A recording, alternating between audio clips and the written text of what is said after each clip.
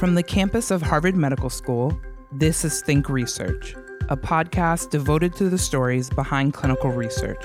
I'm Abby. And I'm Brendan, and we are your hosts. Think Research is brought to you by Harvard Catalyst, Harvard University's Clinical and Translational Science Center. And by NCATS, the National Center for Advancing Translational Sciences.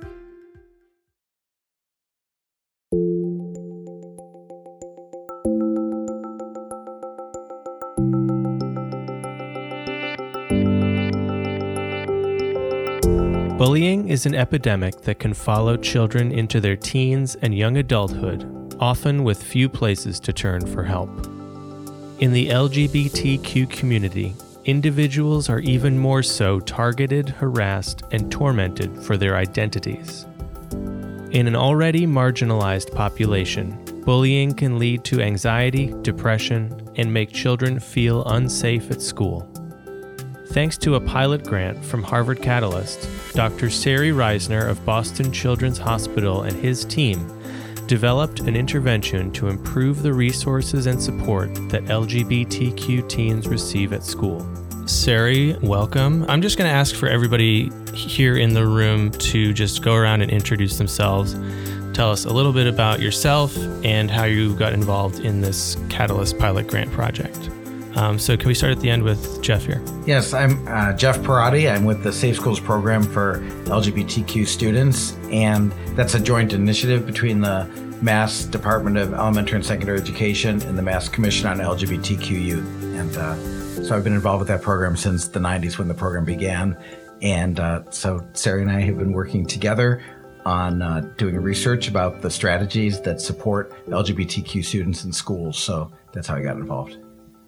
I'm Landon Callahan. I've worked with the Safe Schools program for LGBTQ students since I was in high school when I transitioned from female to male. And I got involved in the project through Jeff. He had suggested that this might be something that I would be interested in and could have some experiences to offer. So that's kind of how I got involved in doing this specific project. I'm Kira Houston. I also work with the Safe Schools program for LGBTQ students. And I also got involved in high school when I transitioned from female to male. And I've done a lot of different work with the organization throughout the years. So I just got involved because of my school GSA leader who recommended it to me. And then that's how I was introduced to this project. And I should have said I'm Jeff. I use he and him pronouns. Oh, yeah. I also use he, him. I also use he, him. My name's Sari. I also use he, him. And I'm excited to be part of this project and to be here with the team. I first got involved in this actually through a symposium that happened at Boston Children's Hospital. And Jeff, you were part of that bullying symposium, which really was funded by Harvard Catalyst and looking to raise awareness around bullying, specifically LGBTQ youth bullying. And out of that came an opportunity for us to do a study, really addressing some of the issues that came out in the symposium. And one of those really was around how can we engage all people who are in schools as potential advocates and points of intervention, so including school health professionals. So that is how we came to this project. So you mentioned that the project is about LGBTQ bullying, and it came out of a symposium that Harvard Catalyst ran. I want to get a sense of what the types of bullying that people are experiencing in schools. And you looked at schools in the Boston area? In Massachusetts. In Massachusetts, mm-hmm. Okay. So maybe Landon, Kira, and Jeff, you can help us understand sort of what does LGBTQ bullying look like? What are people going through? And feel free, if you want to share a personal story, feel free to do that. Yeah, I mean, when I was growing up, I feel like I dealt with more bullying before I transitioned because there was a lot of confusion around gender identity and sexual orientation. So a lot of the bullying that I experienced, which wasn't, nearly as much as a lot of other LGBTQ people face, but it was more in terms of people perceiving me as being a lesbian and not as a transgender guy. So it was hard because I knew that I wasn't that, but I knew that I was something similar. So I think a lot of it was just around ignorance. And this was also, years ago when there wasn't as much publicity around trans people or understanding. But I think now from what I've seen doing the work in schools, social media and online bullying and harassment can be, a thing starting in middle school or elementary school. So I think a lot of it is just confusion around gender identity versus sexual orientation and how those two things are different. But again, in my experience after I transitioned, people weren't as likely to bully me. I think mostly because I was more confident and I wasn't really a target. Not to say that people didn't understand, but I think it also was due to me now being seen as a man in society. I think that also played a piece in when people chose to disrespect me or not. And you said you transitioned in high school? Yeah, I transitioned my sophomore year of high school. I started the school year kind of halfway transitioned, and then by February I had changed my name and done all that stuff. Yeah, so I also transitioned my sophomore year of high school, by the way. I'm very lucky that I didn't have any experiences with bullying in my high school. I come from a very small high school where we all kind of know each other. But, working with the Safe Schools program, I've heard a lot of stories from other students. And as Landon was saying, sort of people intentionally misgendering trans students can also be a problem, and just sort of not really understanding the nuance with which trans people sort of have to deal with our identities. And especially through high school, if you're a trans person who is transitioning or struggling to find your identity, it can be really harmful for other students who really don't understand that and are purposefully calling you by the wrong name or just refusing to accept your pronouns. I think that's something that trans people face a lot. And that's something that we try to talk about in the project with making sure that schools can be aware of how transgender students should be treated through their transition and how you can sort of help them along there. Yeah, I think teachers also don't know how to intervene a lot of times. If students were saying something that was ignorant or, coming from a mean place, teachers didn't know the answer to that. So it was kind of on me, or the other trans students are kind of, well, it's your job to kind of educate them, instead of having the teachers and the staff already know how to approach these topics, because they don't really know, what is an appropriate question and what isn't, because they might have not had a close personal experience with a transgender person who could tell them, hey, you shouldn't ask transgender people about, their medical history or about their previous names.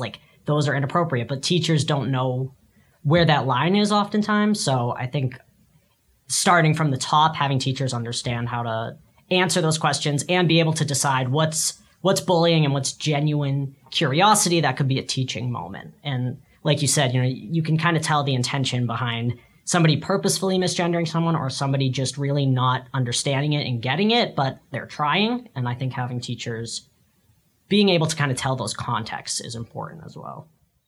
You talked about, intentional misgendering and sort of that, those questions that cross the line between genuine curiosity and more mean-spirited.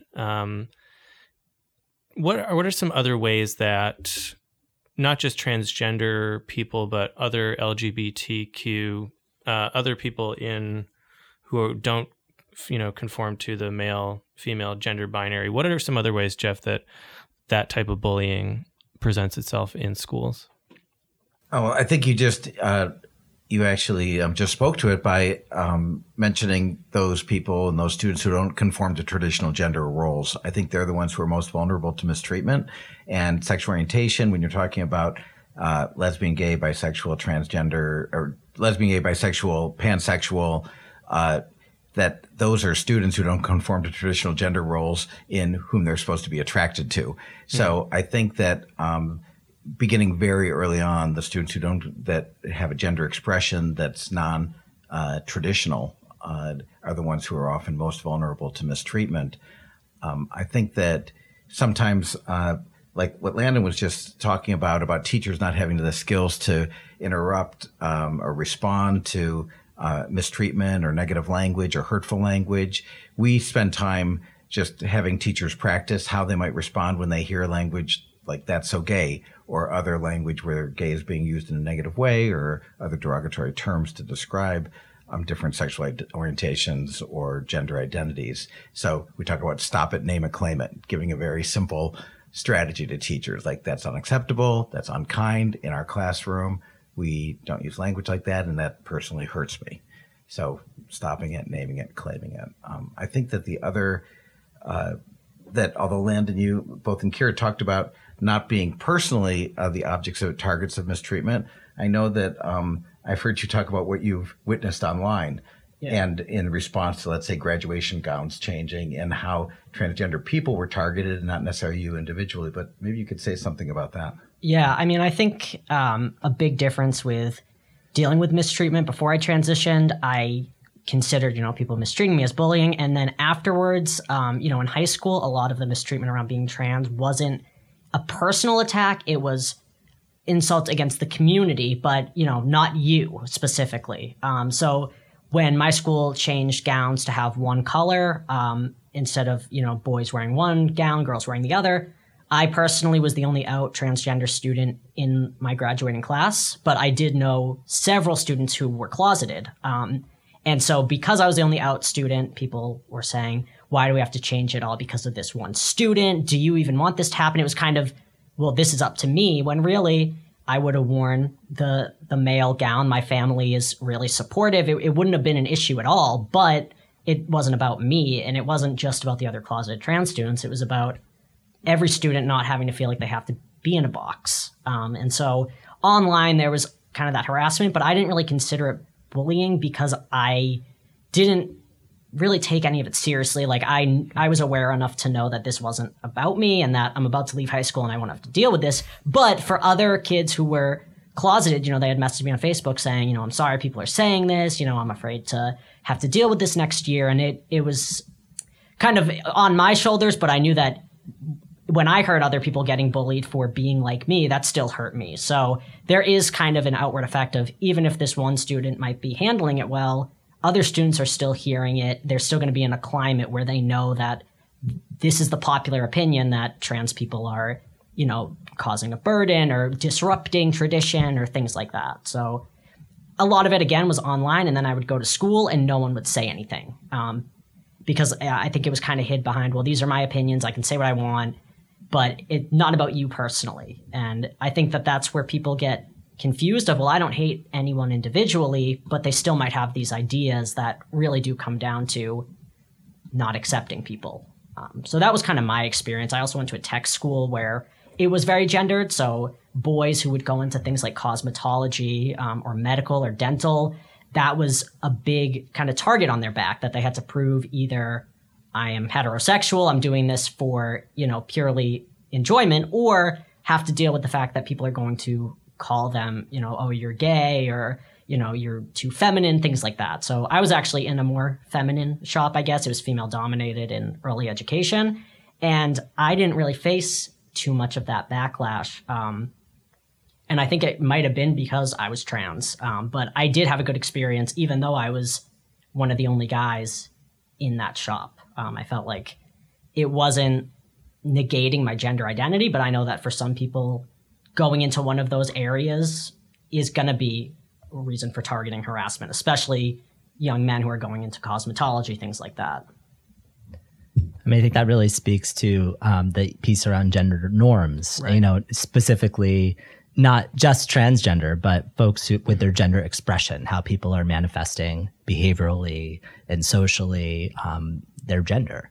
And that is certainly one of the things that we see across LGBTQ populations, is that gender expression, a non-conforming gender expression, if you will, or one that doesn't fit the societal expectations of male, female in the way that they should, that those are associated with worse health outcomes. And we see that in young people, and we see that in adulthood as well. And as far as the nature of bullying goes, there was a survey, the GLSEN survey, the Gay and Lesbian Straight Education Network survey, and that survey of more than 23,000 national U.S. students found that overall 87% experienced some form of bullying. And that bullying was related to sexual orientation. It was related to gender identity expression. Things not only verbally, as people were saying and talking about being called slurs or hearing the word gay used in a pejorative way, but also physical harassment, including, punching and shoving. We talked a bit about cyberbullying, so online bullying. And then social and relational bullying. So this is, I think, really ubiquitous in terms of the prevalence of it is about 90%. But it's really like when people are gossiped about, or there's some social relational piece that's damaging. People are spreading rumors, those kinds of things, and that is a very common, unfortunately, occurrence for LGBTQ youth. In our study that we did, we found similar proportion and distribution. So 82% of the folks in our study reported being bullied. So, certainly those experiences remain prevalent despite the kind of more visible nature of LGBTQ communities. Unfortunately, we still see those experiences, and that's really why we did this project. So we can definitely come back to that issue, but I wanted to, Sarah, you mentioned the study that you did, and I want to talk about that. Before I do, could you tell us a little bit about the type of work that your lab does? You're based at Children's Hospital. That's right. Could you talk about your lab and the work that you do? Yeah. So I'm at Children's Hospital, and in that role, I have a research program focused on disparities and inequities, actually, because they're driven and remediable by social factors, the way that my research views it, and really focused around sexual and gender minority populations, so LGBTQ populations. Sexual and gender minority is a phrase that came out of the National Institutes of Health in 2016. And sexual and gender minority people were termed a health disparities population for the purposes of research because the burden is so great in terms of differences when we look at LGBTQ and non-LGBTQ people. So sexual and gender minorities, that's an NIH term. Who does that include? That includes all of the L, the B, the G, all of the alphabet letters that we have. So basically people who are not necessarily identified as straight, or who are not cisgender, meaning not transgender, who have a sex aligned at birth that's similar to their gender. Who am I missing? All of the wonderful, celebratory, diverse identities that fall in that umbrella of LGBTQ. And why did you become interested in working on LGBTQ health disparities? Yeah, I mean, it's such a historically marginalized and underserved group population. And there has been a lot of work in health disparities, importantly around race and ethnicity and religion and very important other aspects of identity. And unfortunately, LGBTQ status has not been something that we've heard as much about. So I guess I'm always a fight for the underdog. And because I'm a part of that community and one of those underdogs, I have been particularly interested in it. So let's talk about the project, some details. So you looked at LGBTQ bullying. You did a study. Tell us about the goals of the project and sort of how you gathered data, what types of data you were gathering. Yeah, so the goal of the project was to develop and pilot an intervention, sort of program that would be used to help intervene on bullying. So this would be specifically looking at the experiences of school health professionals, so like school nurses, school psychologists, guidance counselors, and to look at the experiences that youth were having in relation to those providers or healthcare professionals in a school setting. And why did you choose that? I mean, when we just talked about the bullying in schools, Landon, you mentioned teachers kind of not having the language or tools to intervene, but you're looking at the health professionals. So why did you choose them? Well, when I spoke about the symposium earlier, school health professionals were an area of personnel that people felt would be important, right? They're in schools, they're there all the time and present. Also, youth that are experiencing bullying sometimes have symptoms such as distress, mental health distress, sometimes somatization, right? So people are feeling sick. And so the place where a student would go when they're not feeling well is the nurse. So it's a logical sort of direction and route. They also probably have more of a direct communication with that student long term. Teachers, they're going to have the daily interactions, but they have, maybe 100 students that they're dealing with. I think, like you said, like a lot of the mental health issues come up. So those are the folks that are going to be dealing with a student who might have been hospitalized or a student who is really struggling with, academics or attendance. So to have them have that language, they might have more of a capacity to have a long-term relationship with that student, maybe throughout all their years at that school. Nurses and mental health professionals within schools are often the change agents within the schools to spearhead efforts to change the school climate. Just today, I got a call from a school nurse saying, we really need to be addressing this at our school. Could you come in and do a faculty training in the fall? And they're the ones often doing the political work to navigate the system, to get the support, to have time dedicated to help to build the awareness, the knowledge, the comfort, the confidence of other school professionals within the school too. So the study then sought to speak with youth and gather some experiences. We did online focus groups and a quantitative survey with 28 youth. And then we sought also to hear from school health professionals and hear about some of their experiences and the barriers and facilitators to addressing student bullying. And we talked to 19 school health professionals using those same methodologies. So what kind of things came out of those conversations and focus group? Really there were, the first pieces were really around the ubiquitousness of bullying that youth are facing. So the highly prevalent and happening and different kinds of bullying. One of the things that came up that was surprising or perhaps disturbing was around sexual harassment specifically, and particularly trans youth reporting that. So we found that. We also, importantly, we talk about intersectionality. And so people are experiencing bullying, youth are experiencing bullying, not just due to a single identity, but to multiple identities, right? Because we all occupy different social locations. So due to race and due to sexual orientation. So we found that in our sample as well. In terms of school health professionals, we really did find structural barriers to intervening. Some of those were around time and the sort of how much time they had available with students, administrative support. Some of them were more interpersonal, so around trust, gaining trust of students. One issue that came up was about follow through. So students would report and felt like there wasn't follow through that would continue to be able to address the issue. And then individually, it really was around skills and knowledge and attitudes. And those are some of the amazing work that Jeff and the youth do together, is really helping to fill those gaps around knowledge and skills. Mm. One thing that we found was that from both students and from professionals was the recognition that LGBTQ students had specific needs that needed to be taken into account. And that's what really fueled the development of the instrument that we developed for nurses and counselors regarding things they should be aware of and paying attention to. Because,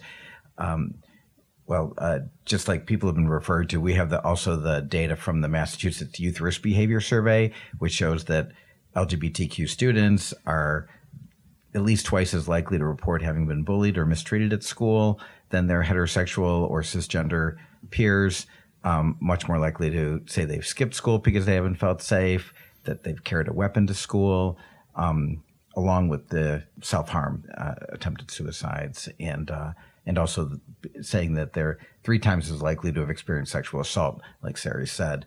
But I think that the one piece of data that we sometimes get lost, that sometimes gets lost, that really spoke to this particular study and instrument that we developed, is that since we started administering the survey, students who have identified it as sexual minorities have said that have reported that they're much more likely not to have received sex education or HIV education in school when their heterosexual counterparts in the same classroom with the same teacher in the same semester will say they have.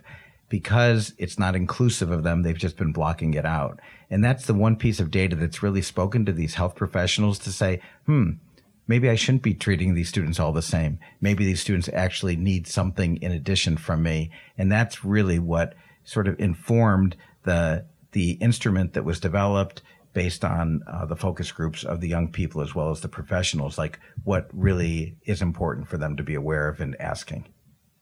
Yeah. Also, an issue that we deal with in schools is when a student's being bullied and a parent needs to be informed or a guardian needs to be informed, disclosing the nature of the bullying can often out students. So kind of encouraging a relationship between, the guidance counselor, whoever the point person is, with that student to discuss the nature of the bullying. And then how do we discuss this with your parents? They need to be notified. But we're sensitive to the fact that maybe you're not out, maybe it's not safe for you to be out at home, or you're not ready, or any of those things. So giving school health professionals language and tools to be able to do that without making the situation worse for the student.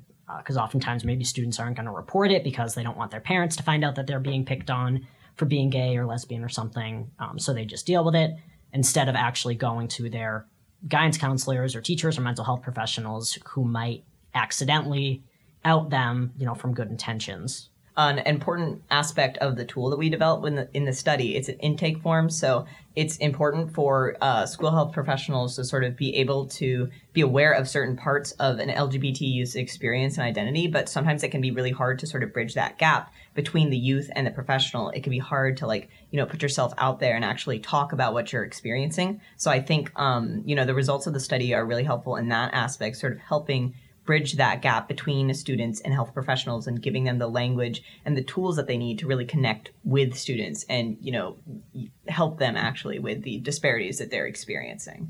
So out of all this work, the focus group and interviews, you developed an instrument. And you alluded to kind of what that does. It gives language and helps to bridge the gap between students and health professionals. So could you explain a little more about how the instrument is structured and what it looks like and how it's used? So the instrument is really meant to be a conversation tool. So really to enable school health professionals to have the language. So it includes things like name and pronoun, but it also asks people about the context. For example, do you feel safe? Do you have support?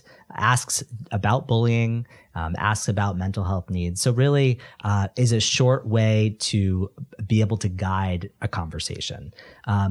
Accompanying that form is a training guide and manual. So the actual tool itself, the training of the tool is actually part of the intervention itself.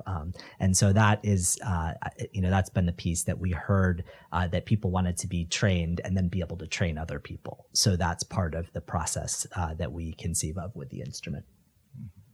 Yeah, I think it's a good way for the school health professional to get a better big picture idea of what's going on instead of looking at an isolated incident, because we know as far as transgender students go, they have a much higher likelihood of, things like attempting suicide, self-harm, substance abuse, those things. So if a teacher or school health professional sees that a student's holding one of these identities, it's important for them to think of, okay, what else might be affected? Are they, experiencing depression? Are they experiencing anxiety? Things like that, that while being trans isn't a mental health issue in itself, the way that society and schools treat trans kids can lead to mental health issues. So just being more aware of that and getting the bigger picture instead of focusing on every little symptom that comes up around the student's identity.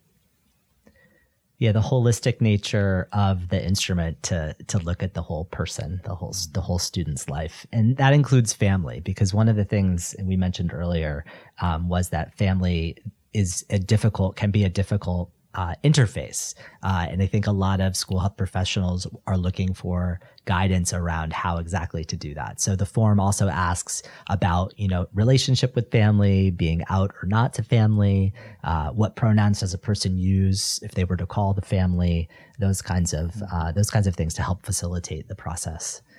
Parental support is the single biggest factor that contributes to a young person's well-being. And I think for counselors and nurses to be paying attention to that, having a conversation with students, recognizing that supporting students' relationship with their parents or supporting parents directly could possibly be the single biggest, most important thing they do in supporting that student and improving their experience. It's wonderful. What was developed, and Lauren has been really involved with this a lot, and she and I are going to be Sari's research partner in this and research assistant, and we're going to be meeting with counselors and nurses next week to be presenting the instrument to them, to continuing to get feedback regarding its usefulness and along with what Sari was saying, training them about how to use it, because even though it's more of a conversation starter or than a checklist, it is in some way a checklist as well, which people really appreciate. Like, okay, did I cover most of these issues, whether it's the family or substance use or sexual health and decision-making and healthy relationships and depression, just some of the most important factors that you want to make sure that people aren't missing. And so how do you envision that the instrument is used? You said it's a conversation starter. Is it something that a guidance counselor pulls out when somebody's in distress, or is it something that everybody should be using as an evaluation tool? Because like was said earlier, there are people who are not out as transgender or gender nonconforming. So how do you envision that tool being used? Or how would you like to see it be used? There's an assumption of heterosexuality and an assumption of being cisgender, just not assuming that, okay, this student obviously is not part of this community, so these things don't apply, when really, sometimes when people are closeted, they're overcompensating or something. So to be able to recognize that even though that issue isn't on the forefront, that it shouldn't just be totally left out of the conversation. But obviously when you do have a student like in a crisis situation, or you're dealing with a student who's out and has harassment, then that tool I think would be more useful, but I don't think that it's necessarily only for that situation. Yeah, I mean, you can correct me if I'm wrong, but I do believe that. I think one of the most important uses of it would be if a student came in and, was in distress, because it's just a really great way to sort of break down the important points and assess the situation that a student is going through, especially if you already know that the student is LGBTQ identifying. But as you said, Landon, sometimes there's a gray area there. But yeah, I think it's just something that's important for, guidance counselors or nurses or any school health professionals to be able to interact with students in a way that otherwise they wouldn't have the language for, or they wouldn't really have the tools to be able to, interact with them in a way that covers all the bases in terms of what they're experiencing. So the tool can be used in many ways. I think we're still looking at some of the best ways to use it. And I think that's the next part of this work. But one thing is that it is, we mentioned it being a conversation starter. It can be filled out in different sections, if you will. Like that is in one conversation, there's one piece. In another conversation, there's another piece, so that it's a kind of ongoing getting to know the student. And so, in some cases, because it's not sort of mandated, obviously, right now, there's some cases where the nurse would, use that in every student. There may be some cases where a nurse pulls it out when they're feeling like there's a specific student or a handful of students that they want to get a little more information about, and they're not exactly sure how to ask the questions. Mm-hmm. Some of the handbook that accompanies the tool is a learning piece. So that helps. There's scripts for how to actually ask questions. There's resources. And those are things that the school health professionals we spoke with were interested in. And I think that's an important piece of not only talking to school health professionals in our research, but also working with the YCAB, the Youth and Community Advisory Board, of which Landon and Akira are a part of. We also had school health professionals on that, helping to co-develop the instrument. So it's part of that process too, of kind of bringing all those perspectives together. So the Youth and Community Advisory Board was obviously crucial in developing the kinds of questions and addressing specific issues. So maybe Landon and Kira, you can talk about what your role was on that, and then feel free, anybody can chime in about how the YCAB interfaced with the research team and what insights came out of that process.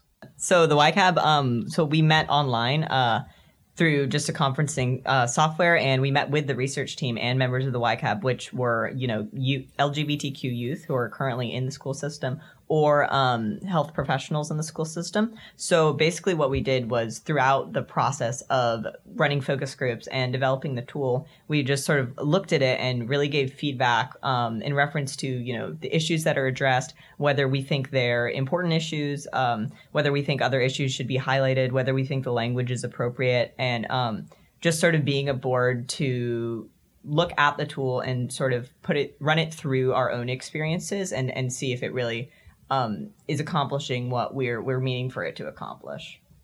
Yeah, I think the language was a big piece, that the ideas were always there, but how do you best communicate that in a way that isn't alienating to some people, something that's inclusive and meaningful, and also just other things to think about, like outside of just the regular mental health issues, things like substance abuse, things like even like academic trouble, like that could be led back to bullying. I think just getting some of those secondary issues included in the language was part of what we kind of contributed as being either in schools or recently out of schools, and especially the mental health professionals in schools could say, these are the issues that we're seeing. We really think that this should be one of the questions or should be considered to be part of this intake because in their community or in their own experiences, that's something that needed to be included. So things like names and pronouns were included, but thinking about, okay, but how about a separate question for what names and pronouns does your family use for you?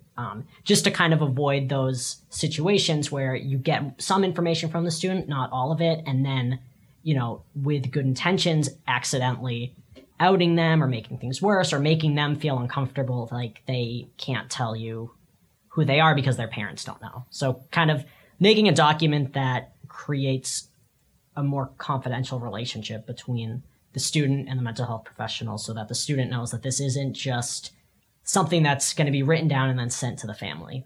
And as you spoke to a little bit, I think having the YCAB was such an important part of the study because, as LGBTQ youth who are in the school system, we know best what sort of questions, might not work for us. Like implementing that secondary question, like what do you use with your family, was a really important thing for us because we know firsthand how that can be something that affects LGBTQ students if you're not out to your family.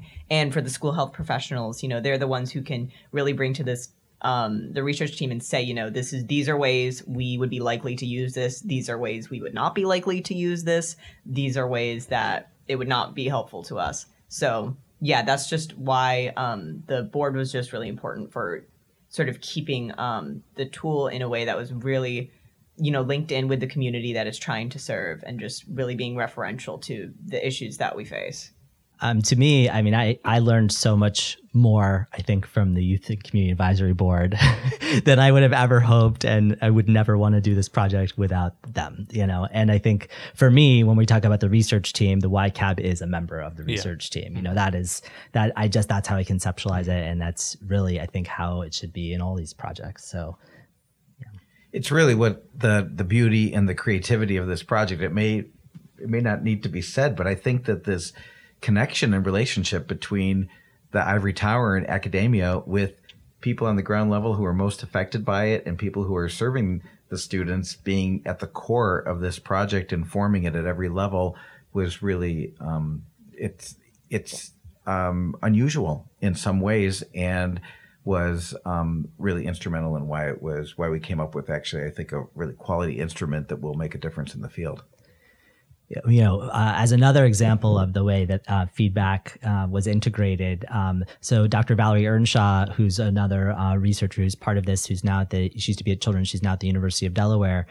She brought in some folks from the education school at the University of Delaware to help us write the kind of curricula that would accompany the form. And that was really out of the school nurses and our YCAB saying, well, wait, there needs to be something accompanying this, what is that going to look like? Give me a list of questions. There needs to be a curriculum, so we turned to the folks who were great at that, are great at that, which are often in schools of education and brought them to work with us. So that was an example of how that was directly involved. Well, I think it speaks to, you're talking about involving the community, but also involving different disciplines to bring those skills to bear on something like this, which has many different components. It's gathering data, it's transmitting information, it's teaching, and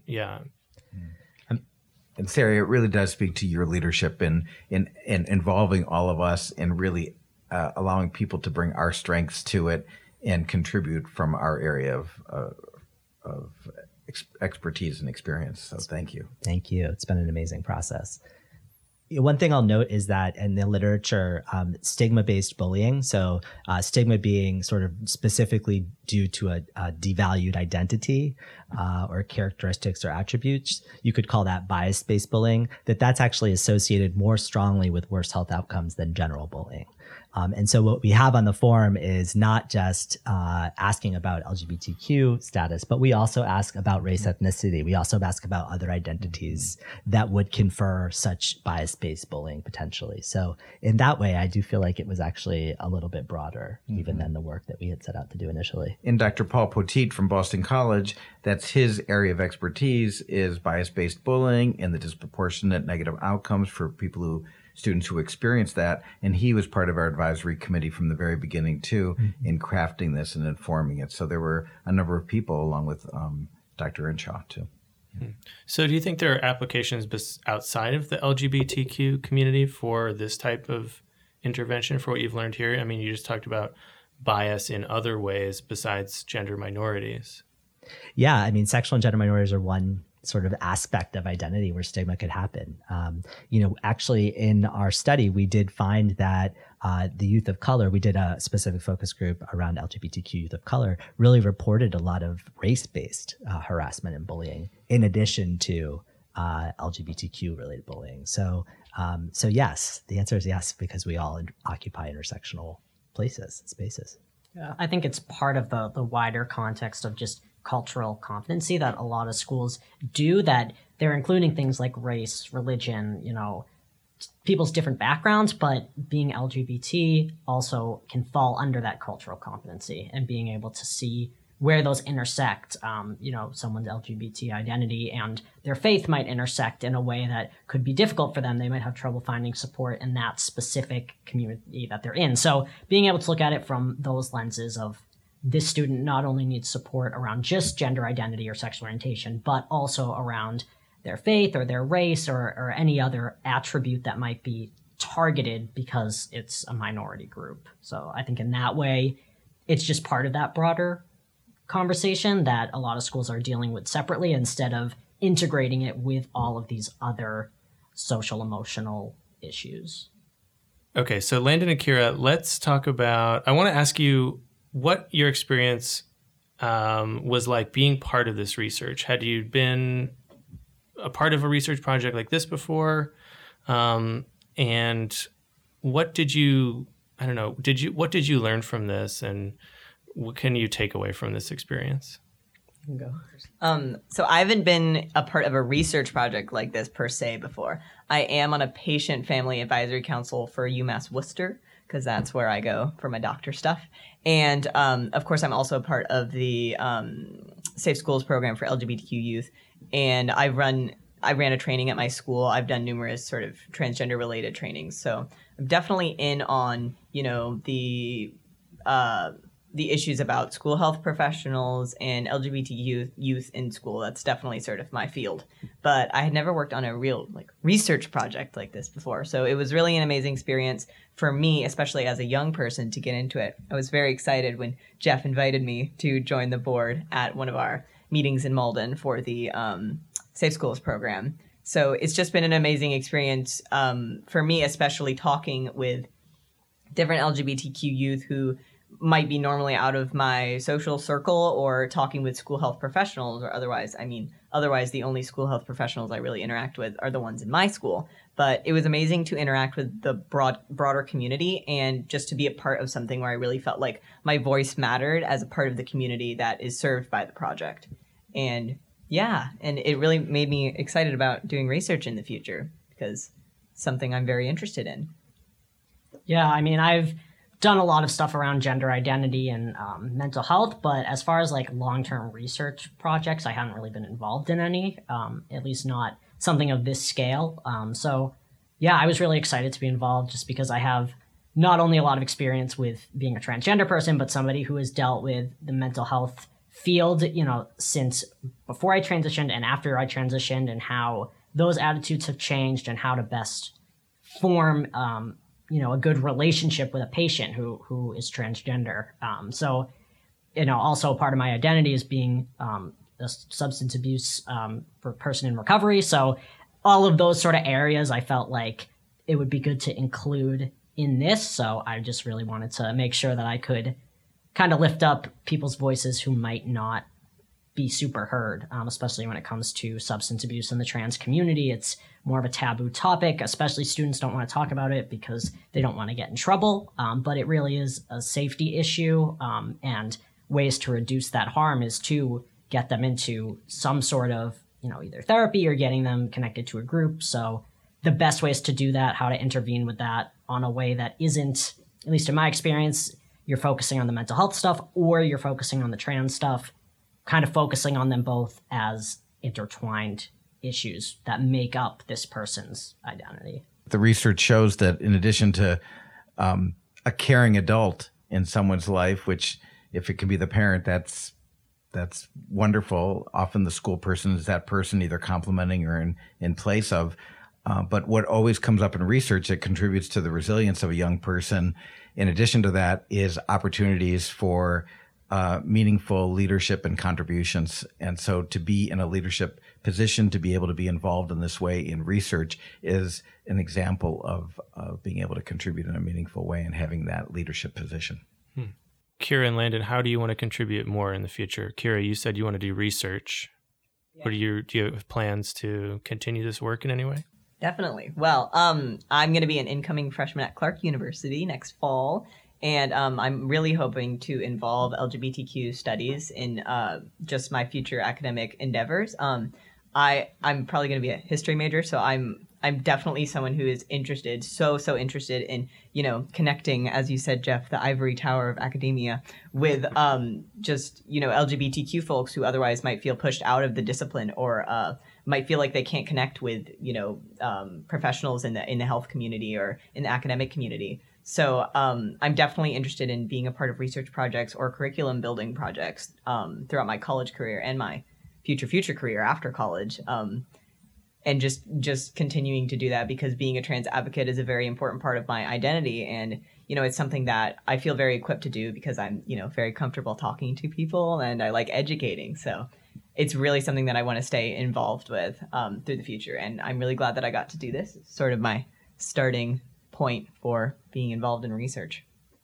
Yeah, I also want to continue doing work as far as LGBT advocacy, but also mental health and substance abuse, kind of stigma shattering I guess, because I'm kind of an open book when it comes to this stuff. Even if a question is really offensive or personal, I'll answer it because I figure I'm comfortable doing that. I can kind of handle those interactions, whereas not every trans person should be expected to do that. So if I can get any opportunity to let people know what it's actually like to be a trans person, I'm totally open to all those opportunities. So research as well, especially in schools, just because being a transgender young person, you're spending so much of your time in schools, either in the classroom or in the spaces that aren't really monitored, where a lot of the bullying goes on with like bathrooms, buses, locker rooms, overnight accommodations. And a lot of times trans people's voices aren't really heard when we talk about those specific issues. It's the school personnel, it's people who aren't trans coming up with solutions for trans people instead of involving us in those conversations. So yeah, whatever sort of research comes up around this, I would be happy to participate in because not every trans person can be out for safety and not everyone should be expected to. So Jeff and Sarah, now I want to ask you, where do you see this research going in the future? How do you see this impacting health and improving health?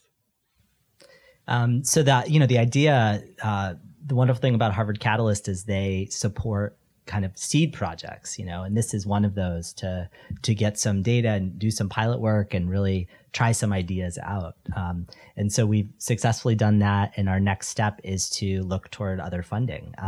And one of the things we've been talking about is with our partnerships in Delaware that we might do some research in Massachusetts and in Delaware. And we could really roll out this instrument and do it in a more formalized way. So in that way, we're hoping that it will change practice, right? It will change school health professionals' ability to intervene. It will change the culture, hopefully, of the places where we use it. If we could just clone Jeff Parati, who's here, we would do that and send him around to every school. However, the research in lieu of that, the research really will be the way that we proceed to address, hopefully, these disparities in real time. And I would love to be able to clone Kira and Landon to think about their expertise and how they have really informed this project at every level. And I think also I've been involved with the American Psychological Association's program on promoting healthy outcomes for LGBTQ students, and they've primarily worked with the same audience, health professionals, including nurses and counselors. And I think that partnering with these organizations that can get this instrument out there further, we're also working with the national organizations of superintendents of school, of the Council of School Health Officers and school administrators. So I think that people are really eager to have some of these concrete tools that they can give to their people who are on the front line that could really make the biggest difference in reaching students. And so we see that there are ways that this can really make a big difference in Massachusetts and beyond. All right. Well, thank you all for coming in. It was really great to have this conversation with you. Thanks, Thank you. Brendan. Thanks for having us. Thanks to everybody. Thank you for listening. If you've enjoyed this podcast, please rate us on iTunes and help us spread the word about the amazing research taking place across the Harvard community. To learn more about the guests on this episode, visit our website, catalyst.harvard.edu/thinkresearch.